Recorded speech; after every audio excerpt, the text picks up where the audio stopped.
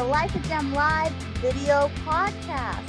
Sorry we are starting late. We had technical difficulties. So I am here tonight with Nancie Laird Young. Give a wave, Nancie. And this is season 2, episode 11 of the Life of JEM video podcast live. And it's called Writing About Family. And the reason we're calling it Writing About Family is because I'm interviewing the amazing memoirist, Nancie Laird Young, author of Tea with Dad. Do you have your book? You want to hold it up? Of course. Thank you. Mine's over there. I got to go get it. Is. Yes. So I'm going to read Nancie's bio, and then I'm going to bring her in. She's going to do a quick read, 5 to 7 minutes of a passage, and then we're going to start the interview. Thank you, everyone, for being here. And I might be a little slow on the comments tonight just because I'm having to use my phone instead of my computer. So this is Nancie's bio. Nancie Laird Young worked various careers in human services, academic administration, advocacy for people with disabilities, which led to contributions to books, magazine articles. All of that led to positions in community, social media management, content development, and strategy, including at AOL Time Warner. After leaving the corporate world, she moved to the eastern shore of Maryland, presumably to care for her aging father. The story, and it's so beautifully done, Nancie, and we'll talk about that. The story is called The Memoir, Tea with Dad, Finding Myself in My Father's Life, published by Green Writers Press, Green Place Books in June of 2021. So, Young is principal, among others, in the formation of a new small independent press expected to open for submissions in late 2023. Welcome, Nancie. Yay! So happy to have you here. It's nice to be here. I love your book, and we're going to talk a little bit about that. But first, if you don't mind, and as you know, I'm all about writing about family and relationships. My book, Tales of an Inland Empire Girl, starts with my father's death. So I would really love my audience to hear your book. Could you read about 5 minutes of it? Sure. Put the camera on you. I'll start in the prologue because that talks a little bit about where I was when I had wound up living on the Eastern Shore. And at that point, I'd been there about 5 years, had moved out after my mom's death to be closer to my dad. It wouldn't have worked if I just said to him, "Hey, Dad, I'm moving in with you." But I offered to rent a house that he had that had been our kind of summer place to go to, not far from him. And I lived there 5 years before things kind of fell apart for me. And I wound up moving in with him instead of starting out with my having to move in with him to take care of him. So this is the prologue. And this happened in September of 2013. 5 years after I relocated from the Virginia suburbs outside of Washington, D.C. to be near my father on Maryland's Eastern Shore, I picked up the phone and heard his voice. As usual, there was no hello. He never says hello when he makes a call, only if he answers one. "Hi, Dad," I said. "Listen, I want to talk to you about something." My father, a retired U.S. Army full colonel, had used that phrase to open conversations with me while I was growing up. And even then, at the age of 61, those words still affected me. My brain, if not my body, stood at attention while my emotions screamed, "Incoming."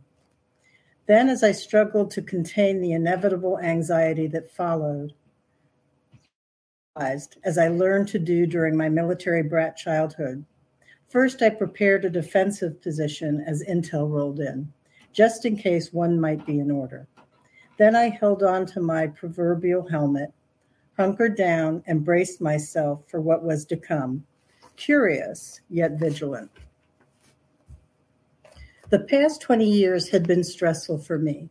I'd been in handle what you can when you can mode for 15 of them, which began when my second husband, the person I referred to as my soulmate, the love of my life, disclosed that he was gay.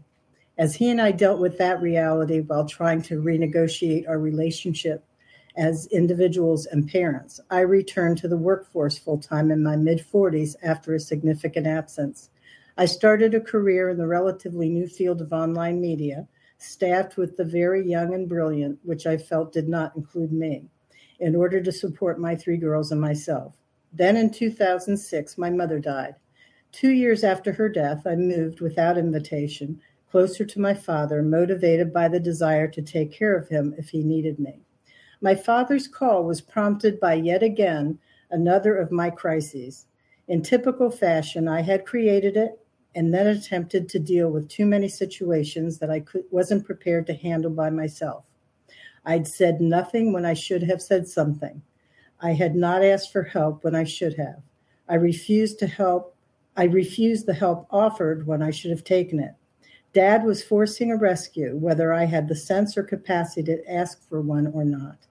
And as he had done several times throughout my life, he intervened just before I hurtled over a cliff. I ran through all the possible topics Dad might want to discuss. My list of possibilities was long and trailed back to my childhood. Possibilities built on a foundation of past situations or recent ones. Yet I suspected that this time money sat at the top of his list. I tried to calculate how many months of rent and utilities I owed him. Earlier that year, my place of work had notified me that they'd received a garnishment notice from the IRS. They calculated that I would be left with only $800 in each monthly paycheck. That wasn't enough to cover rent and utilities, let alone other essentials like food, gas, car insurance, phone and internet connections, which were necessary for my work, medical and dental deductibles, charge account payments, or the college tuition and housing expenses for 2 of my daughters. In addition, my youngest daughter, Jane, attended an out-of-state university and had 1 semester left to complete before graduation. Then there were the emergencies. I couldn't remember back to a time in my recent history when there hadn't been emergencies. As the representative from the payroll office read the notice to me, waves of shame and embarrassment almost obscured righteous indignation at the government's lack of consideration for not having given me due notice that they planned to drive me into poverty, and demonstrate once again to my father my complete lack of competence at practically everything related to adulting. I swam in a pool concocted of guilt and shame as thick as pitch. I could barely move. I tried to take comfort in remembering that for the past 15 years, I had survived almost all the experiences on the list of stressors that shorten a human being, including 4 of the top 5. Marital separation, dissolution of the marriage, my mother's death, and a serious medical episode of my own.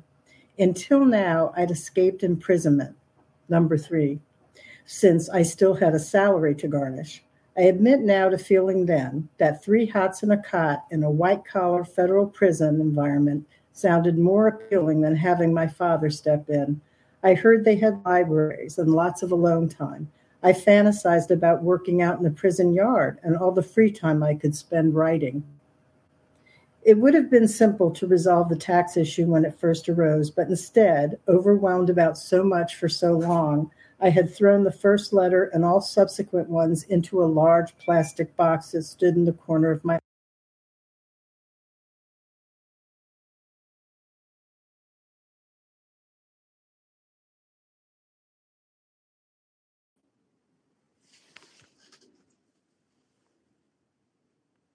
Hi, everyone. I think we had a little technical issue. I'm going to try to bring her back in 1 moment. Wasn't that wonderful? That was Nancie Laird Young reading from her book, Tea with Dad, which is an amazing memoir. So hopefully I'll be able to bring her back in a minute. But until then, we may have to redo this interview if we can't get this going. Somehow she got kicked out right in the middle of her wonderful read of that book. And I'm actually on my phone, so I'm having a little technical difficulties of my own with my computer. So let's bring her in. Come on. I'm waiting for her to come back in.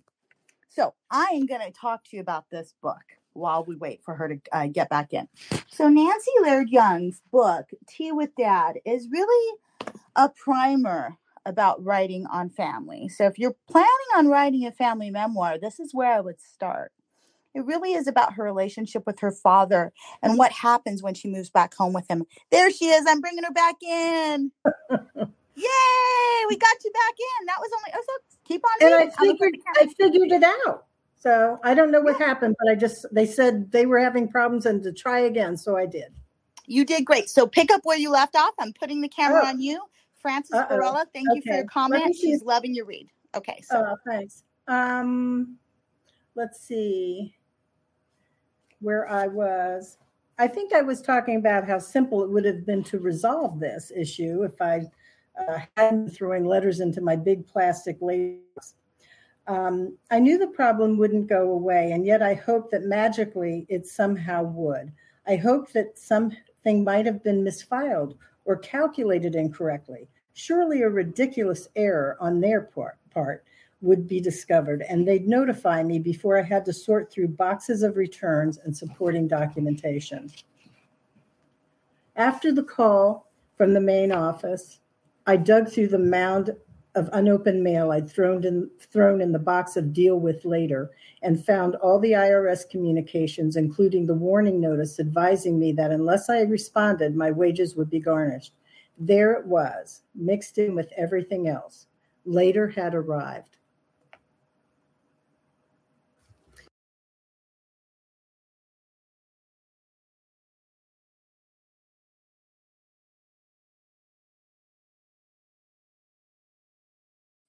thank you, Nancie, for that. Well, we lost her again. She'll be back in a moment. But that was Nancie Laird Young reading from Tea with Dad, Finding Myself in My Father's Life. She'll be back in a minute. But let's talk about why this book is important. This book is important because there's so few stories about sitting with someone and just listening to them and letting them tell you their story and then memorializing that. And what's very interesting, there she is, and we're going to talk more right now. Are you there, Nancie? I'm there. Okay, great. I think it's my reading, so I'm going to stop. Okay, we'll stop there. But what drew me in from the very beginning was how brutally honest you are. And for me, at least, because I'm a memoirist that overshares and loves to tell the brutal, honest truth and leave blood on the page, is that you're very honest about where you are in your life when this book takes place and where it begins. How hard was that to write about yourself more as a character so you could be unflinchingly honest? It was hard because as I wrote, this was really supposed to be a book about my mother and who had died. And I had promised her I'd do her eulogy. I'd write her eulogy and deliver it. And your brother usurped you on that. My that father was bad. assigned, well, he didn't. My father just assigned it. And in the end, it turned out it was probably very good that he did. My eulogy would have been somewhat distant. It would have been very literary and, quotes and whatever. I think what W.H. Auden. Yeah. So I just decided as I was writing it, as I wrote the stories, I was in them. And I could see I didn't really like myself very much. I was going, wait a minute. Somehow this all didn't happen to me. I played a part in this. And I think it's really important that we are able to look and see that just because we contributed or there are patterns that we follow that are handed down to us or we have reacted in life based on misinformation or stories that we've heard, we write our own narratives. And the problem is if we don't have the information, the accurate information, we can write the wrong narrative for ourselves. And I think this was a chance for my dad and I both to get to know each other and for him to hear things he didn't know about my growing up. And for me to hear, I thought my parents, because they fought terribly, and this wasn't in the book, but my mother battled with my father constantly. And I thought she was horrible, just horrible and as I lived with him, I went, suddenly had this understanding for my mother's real sympathy because my brother calls it colonel talk. I call it crazy talk. I would say to my Because brother, he was a military guy, your dad. yes, and he was the boss, and he grew up in a house where the men were the boss. Not really. The men were allowed to think they were the bosses, and the women ran everything. And my father told me that later. But well, there's that scene where he tells you to shut up, and it triggers you over and over, and you finally have to sit him down and tell him, like almost like a friend would, hey, you need to use different language. This is really offensive to me. That was probably one of the hardest things. That was one of the first times I think I had an adult confrontation with him. Up until that point, my confrontations with him had always been very emotional with me me packing up and leaving. And I couldn't leave then. I had no place to go, and I was kind of confronted with, do I want to live my life like this where I avoid confrontation? And we're talking 60 something years of avoiding confrontation. And I finally decided to use some of the skills I learned in business, where sometimes you didn't talk. Sometimes in the moment was not the time to address an issue. That sometimes you had to step back and do it when people could hear you, and do it in a way that you, consider the audience and come up with the best way to get them to listen to you. And so that's what I did. I waited until one day when I knew I'd be calm, when he wasn't in the moment and defensive.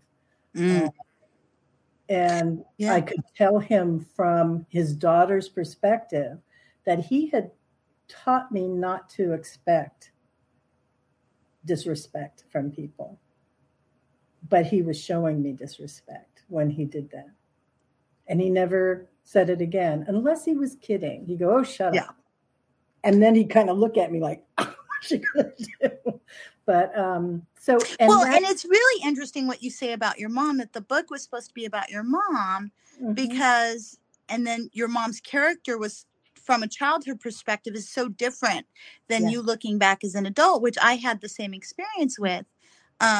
Trying to write about it, I figured out that my dad was Don Quixote and my poor mom, right, who I thought was this angry person, but really was just dealing with everything the best she could.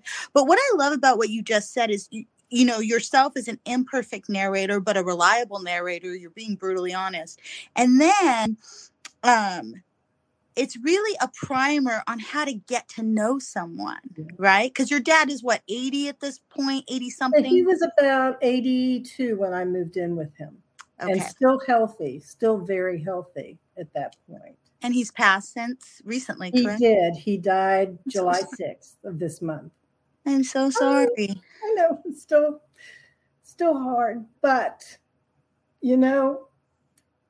having had that time with him, it was easier for us because I knew how he wanted to die because we'd had those conversations. I knew that there was if there can be a funny scene in the hospital. We took him in, and I've told people we didn't take him in to die. We took him in because we had finally convinced him to take some treatments. And if he didn't, it would be a problem. And so we took him in over the July 4th holiday because, as you know from my book, my father seems to love to go to the ER on national holidays. And he went just before they were transferring him to his room. The doctor turned around and said to him, now, mind you, I'd been asking for a medical directive for a year, more than a year. And he kept saying, don't worry about it. Your brother's got it all. I said, my brother's in Florida. So that's not going to help you here. Luckily, we live in a place where everyone knows who I am and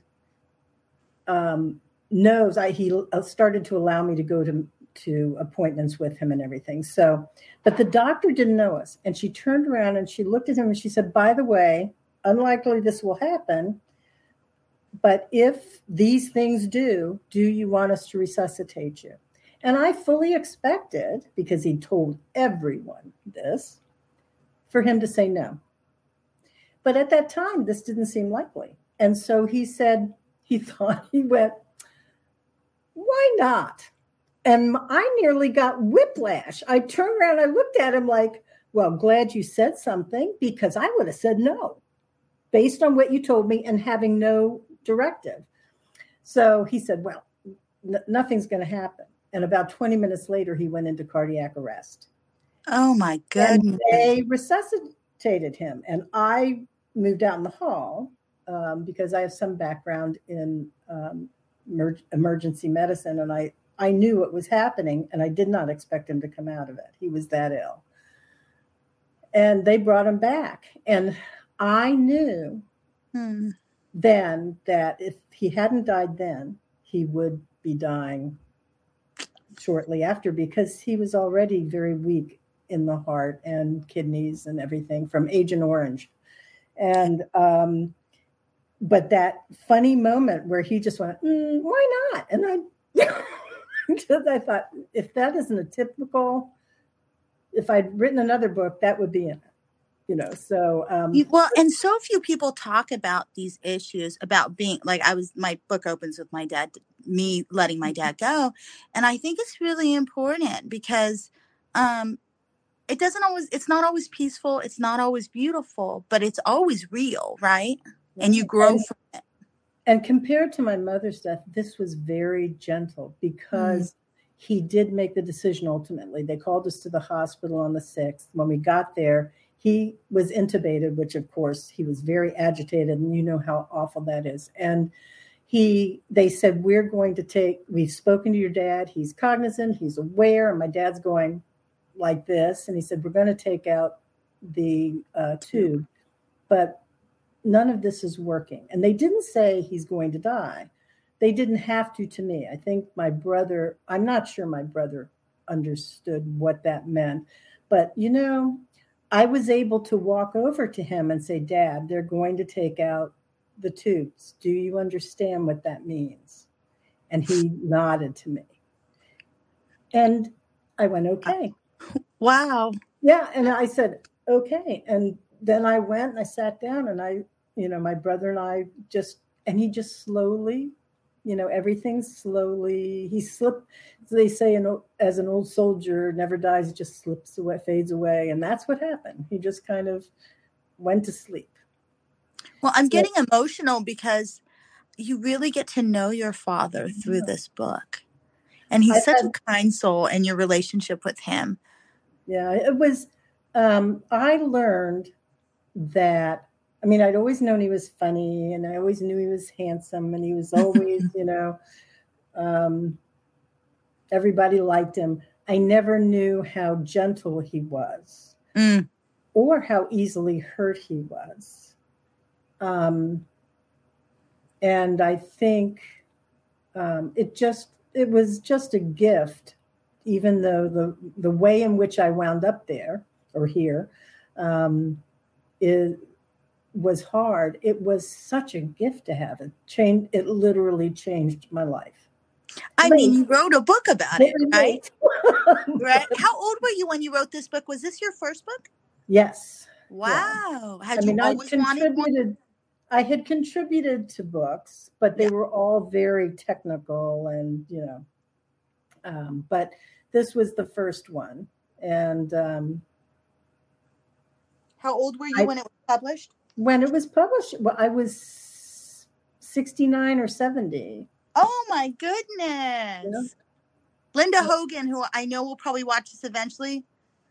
Our friend Frances and Linda are both working on their books, and they're a little older. And Linda's is coming out soon. And I just think, Frank McCourt wrote the Pulitzer Prize winning Angel's Ashes when he was in his 50s. I kept remembering that. Yeah, no, me too. And I wrote my first book when I was 49, my second book when I was 50. Yes, Frances, there is hope for you. Your book is going to come out. Yes. And Frances is a professor of anthropology at Mount Sac. She's an amazing writer, and she's writing a memoir. And so what do you have to say to older women, primarily, who are trying to write their first book in their 50s and 60s? Like, what advice do you have? I think you're a really powerful testament about how life experience and that perspective that you had, being able to look back, is so powerful in memoir. I think, and I didn't realize until I wrote, it's not that my book taught me this about, okay, let me see if I can put this. I wish I had had books like this. Mm-hmm. There are two, my mother gave me books to read, and sometimes I would look at them and go, why is she giving me this book? And I realized it was because she was at a stage of life where these books meant something to her. Mm-hmm. If you know this, everything is geared to the young. Businesses like the audience they have at the age they have them, but they're going, these guys are going to move on. We need to get younger people in here. So they're constantly looking for younger demographics, right? Just business. I get it. I understand it. But for the older I got, the 18 to 29 or whatever it is. Right. Yeah. That's right. They have any money I got, nowadays. there was less out there for me. That's not why I wrote the book.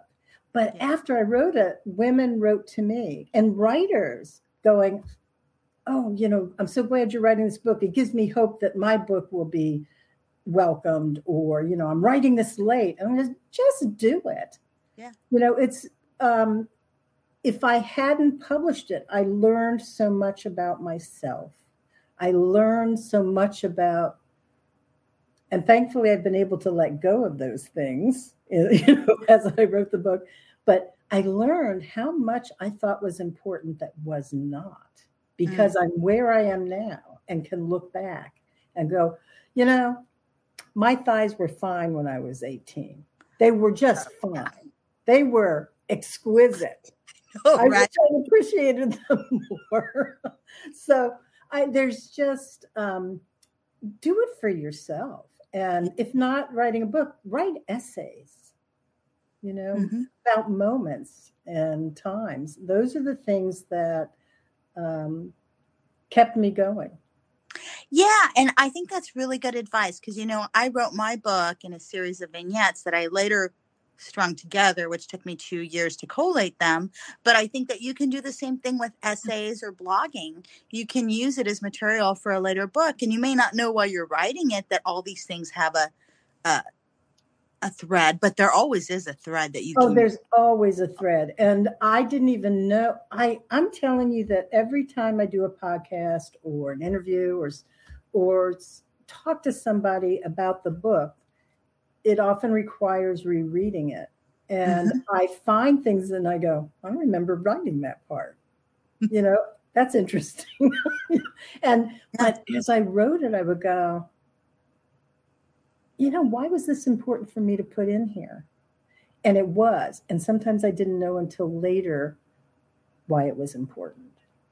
But, so on that note, how did it work when you wrote this? Did you interview your father, or did you just journal after you talked to him? From how you did this as a process, what was your writing process like? I kept on thinking that while I was reading it, because you had this beautiful way of integrating the information without it being clunky, which I have read memoirs that try to do this where it's clunky. Yours is not. It reads like a memoir, but I know you must have interviewed your father, but it's not like, my dad told me this. It's like, right. You tell the scene. And that's what I love books like that. So how'd you do it? Well, it started out pretty easy because I just would write about our days together. And then and how he'd be telling me a story. He would tell me a story. We come from a family of storytellers, and they're not always the truth. I found out as I was writing this book, but lots of stories. And it started basically because I started asking questions, because he wasn't a talker to me. He kind of liked me to report in, but there wasn't a lot of just easy conversation. And he used to say, I guess he told me the story once that my mother told him. He said, "Are you going to keep talking?" And she said, "I have 18,000 words a day, and you're going to hear all of them by noon." And, so he just was he would much rather watch Fox News, God help him, and his baseball or golf, and Anyway, I one day just sat down. I made him tea every afternoon because I made tea. And it was also something that just happened in our family. We would kind of stop for tea. And one day I Hence made him the title, tea. Tea with Dad. Yeah. Yep. Well, it was supposed to, I had started out with under the 15th Street Bridge. That was going to be the name of the thing because of the story of where they reconnected, you know, getting on the subway one day. But I made him tea one day and ran out of cookies. And okay, again, I'm in my 60s and I'm going, oh my God, I ran out of cookies. I didn't, another job I didn't do right. So I quickly made him cinnamon toast. Because I thought maybe he'll like that. It's sweet. Maybe he won't notice. And so I said, Dad, forgot the cookies. And he went, thanks. And he went, and that's when he said to me, you know, your mother and I used to have tea and toast every afternoon after we got back from work before I went to my house and she went to her house. And that's when the story started. I thought, I'd never heard that. And so I said, what do you mean? And he said, oh, well, we'd take the subway in together. And then we'd take it back from Wall Street. They worked on Wall Street and they would come back. And I was just interested. And so my process was that, yes. And I often took notes. I sat there taking notes. And he said, what are you doing? And I said, I'm writing a book about Mom. And he went, oh, okay. And so he started to tell me about Mom. But that's how I got all his stories too.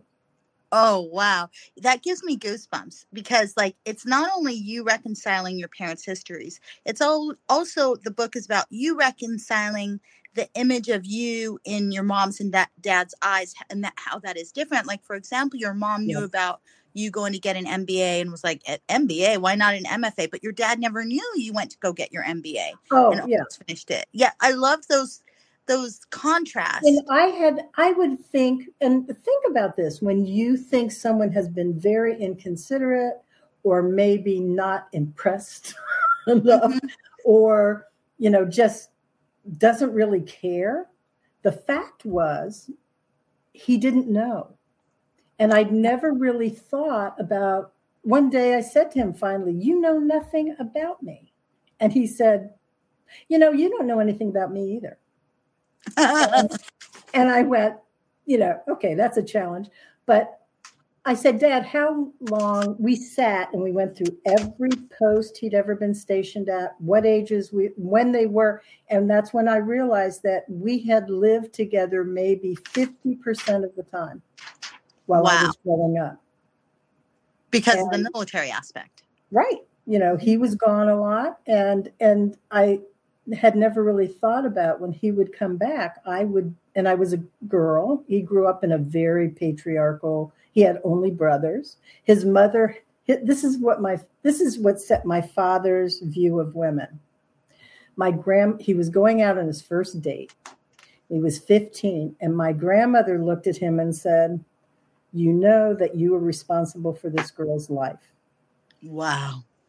That means if she's in danger, you're responsible. You save her life before you save your own. And I looked at him, I said, are you kidding me? I mean, and he said, no. And I looked at him, I said, you know what that was? That's what she wanted her husband to be like. And that is true, because he was a bastard. My father's father was awful. And that was the other thing I learned, was I knew things about her that he didn't know. About your mom, his own mother. And because I had lived and observed them many times when my father was away. And he only knew her as his mother. I knew her as a woman, and also one of the women in my life, my mother, her, my other grandmother, they were all very different. And from the time I was a very little girl, I was an observer of people from the time I was a very little girl. And I think they interested me like characters. So. Well, yeah. And there's that scene with your mother that really stuck with me for some reason. I think it's on page 66 where your mother like dresses you up and takes you to go have tea with like in the general with all the officers in the Right. area in like a almost like a tea room and The Officers Club. Oh, yes, exactly. And so Yeah. I was like, oh, it just so captured that time. It was Because you kind of wanted to still play softball, and she was like, you're becoming a lady kind of thing. Yeah. And looking back on that, why do you think she did that? I think she had to. Part of the conflict was with my mother was her, and I'm still sorting out because I understand it. I just don't have it's in my head. I can't get it into words yet.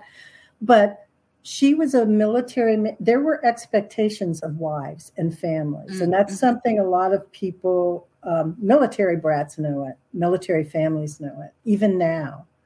That who your family is reflects on your career. If you can't manage your family, how can you manage everything else? But it was a time where women were, domestic goddesses or whatever. And the role for girls was pretty well laid out. It was posture mattered, manners mattered. Posture, which was never good. I have to tell you, my posture was never good. Grace,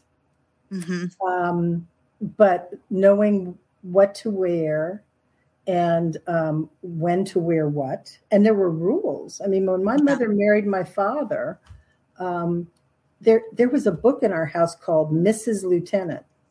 And it was book that was given. Now, my father was a West Pointer. A Mustang. He did not have a college degree when he enlisted. He did not go to West Point or ROTC. So he had to work his way up. The two of them had to do that together. And this was a book in our house. We had calling cards. When I reached a certain age, I had to have calling cards. I mean, I remember reading this book going, I will never make it. This is the way we have to operate. I'm out of luck. But I mean, I sometimes get that from my mother-in-law who's 89, who lives with us. She used to be chaperoned. That's, back in the day, Argentina. And I mean, looking at things now, it's so different. But I love how you capture time and place. And then you also capture yourself, right? You're talking about your own divorces. I don't know if you're comfortable talking about that. But I read a book. Well, not everyone is, right? Yeah. Your second divorce, your ex-husband comes out as gay. Yeah. And we're in a very different time now, but it must have been shocking. Then, it was. And at that time, and it seems like such a short time ago, but it was, and not that this is new or that everyone is accepted or that it's easier, but this was 20 some odd years ago now. And at that time, I remember being so afraid for him. And so afraid for my children. Yeah. And in there, I must have been afraid for me as well. But it was just, there's nothing to prepare you for that. We are prepared if our husband has an affair. I mean, far more, we are prepared if our, and when I say prepared, no one's ever prepared, but there are points of reference. There was no point of reference for me. And what, in talking to other women that this happens to, you are so thrown off base. It's as though you're wondering how you've navigated through life, that you wouldn't pick up on this, that you wouldn't know about it. But if you think about the poor person that feels that they have to live like that and hide who they are. Yeah. They have to be pretty good at it, Oh, your book is very forgiving in that way. And you really handle the situation well. And to me, what I came out of it was the sense of grief and loss that your character was really feeling, the narrator, and, connecting that with the mother's demise as well, the death of your mother and how that kind of went through. There was this connection to me in your work, which is actually really hard to find books that talk about grief and loss. And there was an overwhelming sense of grief in your book, not only of your marriage's demise, your mother's demise, but just of life in general and how things turn out. And I know what this is like. I couldn't have kids, and I had to reconcile at 43 that I wouldn't have kids after going through in vitro, and that my life was not going to be as I expected.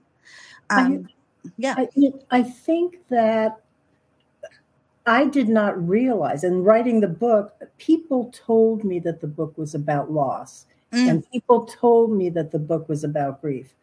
I'm telling you, I cried the whole time I wrote the book. And I was going, why am I crying? I mean, I already did all the crying. Why am I still crying? But it was the book. I know it. In fact, it was a finalist in the Forward Indies in the grief section. And my editor, I said to her, guess what? I'm a finalist. And she said, in grief? I never would have thought that. And I went, I didn't think so while I was writing it. But I do think that that's what the book talks to us about. We go through so many losses and grieves, or maybe we don't grieve when we should because we don't realize it's a loss, or we're not allowed to. And your book beautifully does what I love about books that do talk about loss and tragedy is there's humor, there's grace, there's happiness. It goes up and down. It's not just one note, where we're just crying the whole time we're reading it. But I did come away with a little bit like, wow, a lot of loss, but not just life losses that life losses. Yeah. Especially by 50 or 60, right?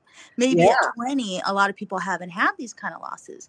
But really, by 50, you're like, oh, now I know what they mean when people say enjoy your youth, right? Right. And I think that we also categorize loss. We'll say, oh, this is a little loss. This is a big loss. It compounds. If you don't work through it, it compounds. And I think that all of the not dealing with the losses I felt, talking about them, understanding what they were as a child and moving. I mean, I moved away from my family, my father, my grandparents, I'm all of the things that you moved from home. I mean, from place to place as a military brat. You talk about that. And your book really is not fully about that. I almost think you could write a young adult memoir about that. Because it's just a fascinating story of this young girl being forced to move from place to place. You have no control. And at one point, I think in the book, you tell your mom, I'm not moving. Yeah. I don't know. I told her I didn't want to move. And it was the first time. I was 10 and I did not want to move. And I said, I don't want to move. And that's when she asked me why. And I remember her face. It was kind of like, you ain't got it. You're not the only one. Why is this any more important to you than me? And I thought she was very unsympathetic or just didn't get it. And the fact was, she didn't want to move either. Yeah. She didn't want to move either. She was tired. And you don't. And I have 3 daughters, 2 of them have children, and both of them at times have said, and I mean, I apologize to them constantly for being their mother. And, I'll go, I just want you to know, I'm really sorry about 2002. That was a bad year. You should give a class in that to moms, because my mom could take a class in that. No, I'm telling you, it's just, look, I also used to tell them I was the Teflon mom. I don't feel guilt either. I did the best I could. Yeah. And we can all get therapy, Yeah. That's it. So... And as a daughter, I look at my mom now and go, wow, she did a really good job considering. Let me tell you something. If your kids are still standing, it's pretty good. But both my daughters have at times looked at me and said, I had no idea. And I go, how can you? I sure didn't. And I will be always sorry that I wasn't able to look at my mom and go, because I think I spent a lot of my time proving that I was going to be better than she was at everything she did, which must have been very hard for her. Yeah. I'm not going to do this. I'm not going to do that. I think you write a little list in your book about the way you didn't want to be like your mom. But then in the end, we all are so much like our mothers. Oh, so much. Scary, right? When I first started dating my husband, we've been together 30 years, and we would fight, and I'd like, get out of the car. And he'd be like, who does that? I'm like, my mother.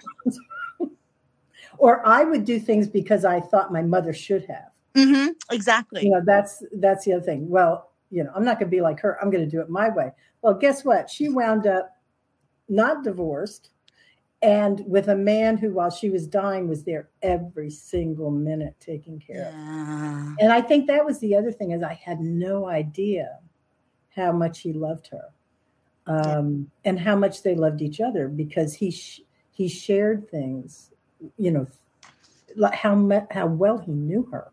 And I would look and think he had treated her terribly, and, you know, some, like, you know, the story where he joined the army and didn't tell her until Friday night before he was leaving on Monday.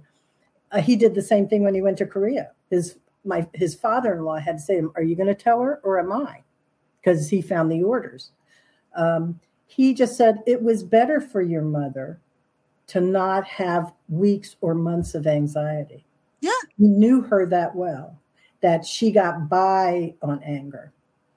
Yeah. And that was better for her and more comforting in an odd way than the anxiety would be. So I don't know. We could all write books, Juanita. Yes. Yes. Well, Frances said, I get that compounded grief. And going back to that really briefly, you know, when your mom's passing away, your father just doesn't want to accept it.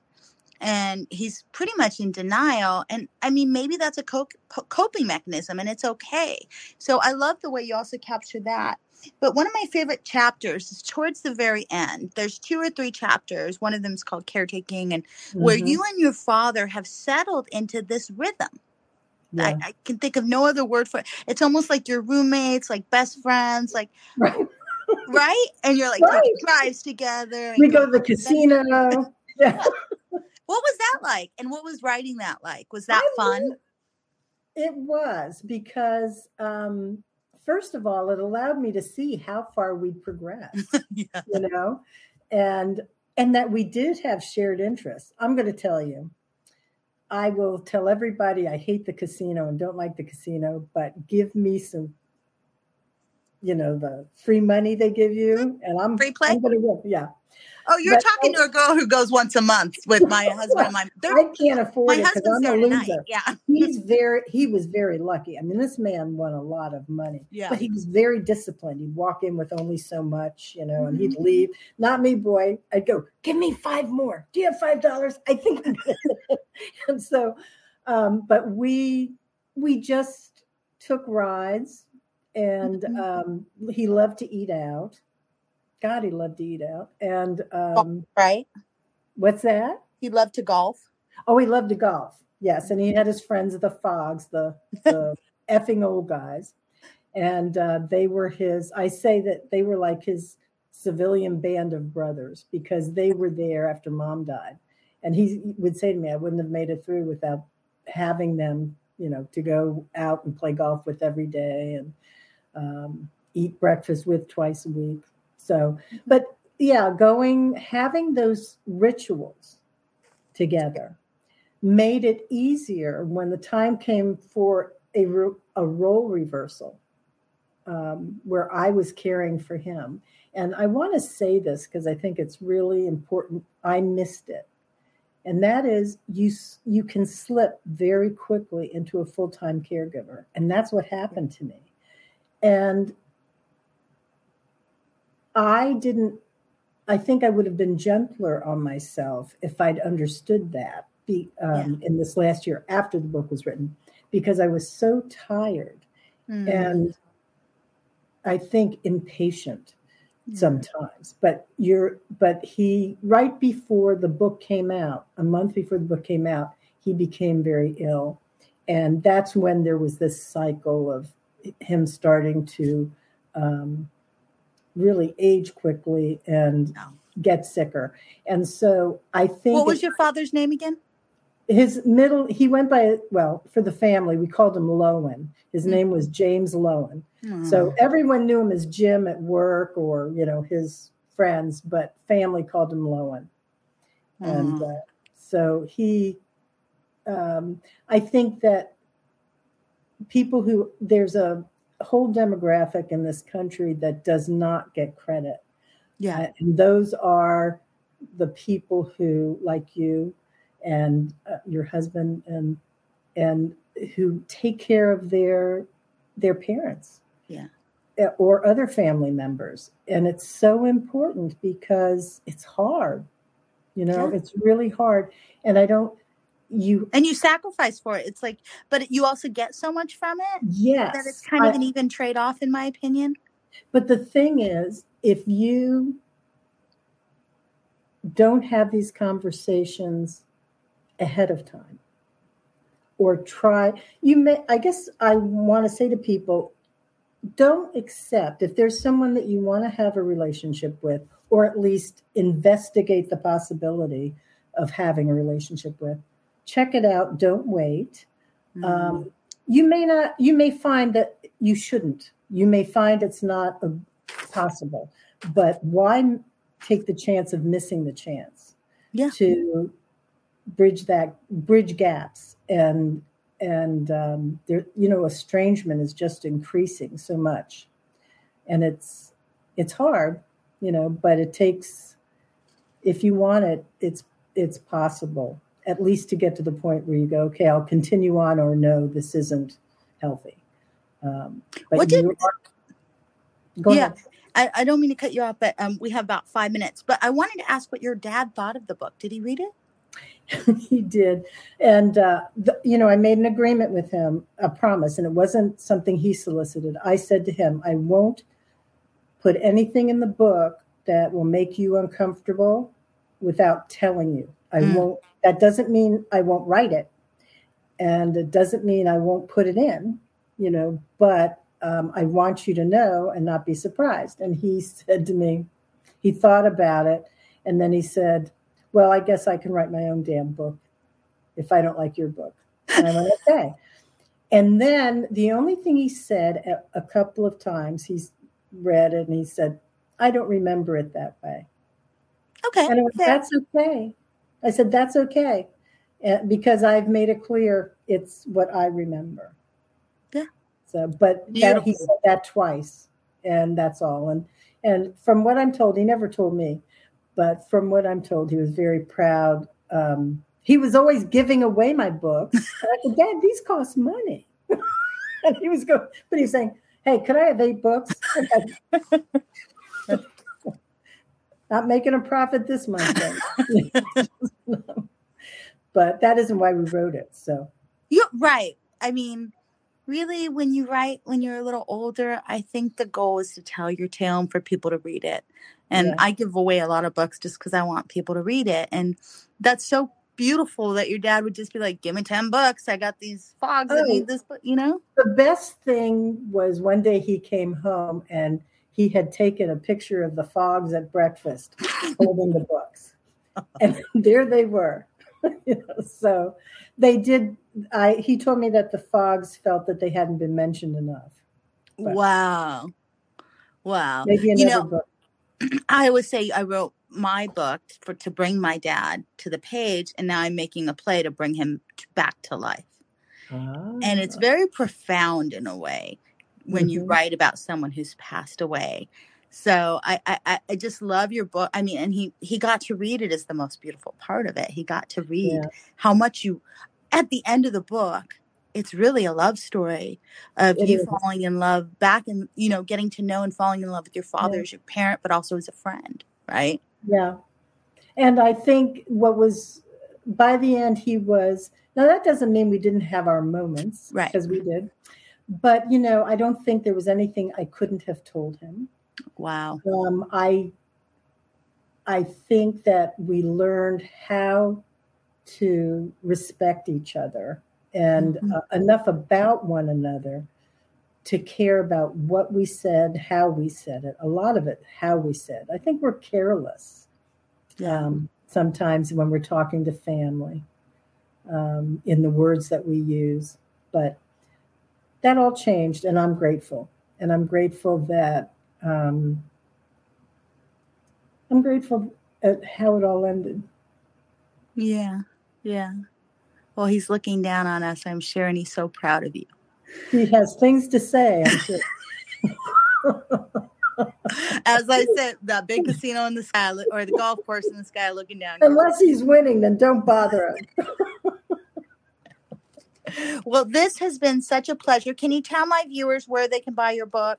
You can buy it anywhere, as you probably know. It can be hard to find.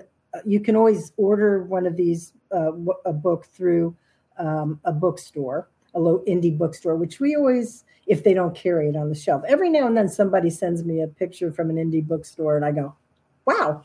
But you can get it on Amazon. You can order on, I always tell them to try bookshop.org because that supports indie bookstores. But almost anywhere, Target, Walmart.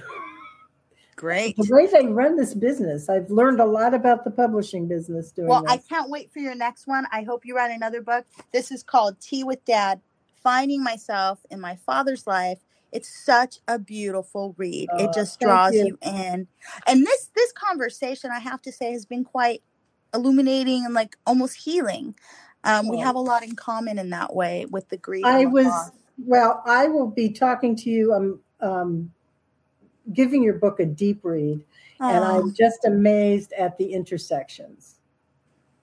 You know? So we got to talk about that one day. Yeah, that'd be fun. It will be. Maybe you could come back on if you write another book, or you want to come on and talk about my book. We can do like a roundtable thing. Yes. Well, we'll talk about that, but everybody should read your book too. I love it. I love it.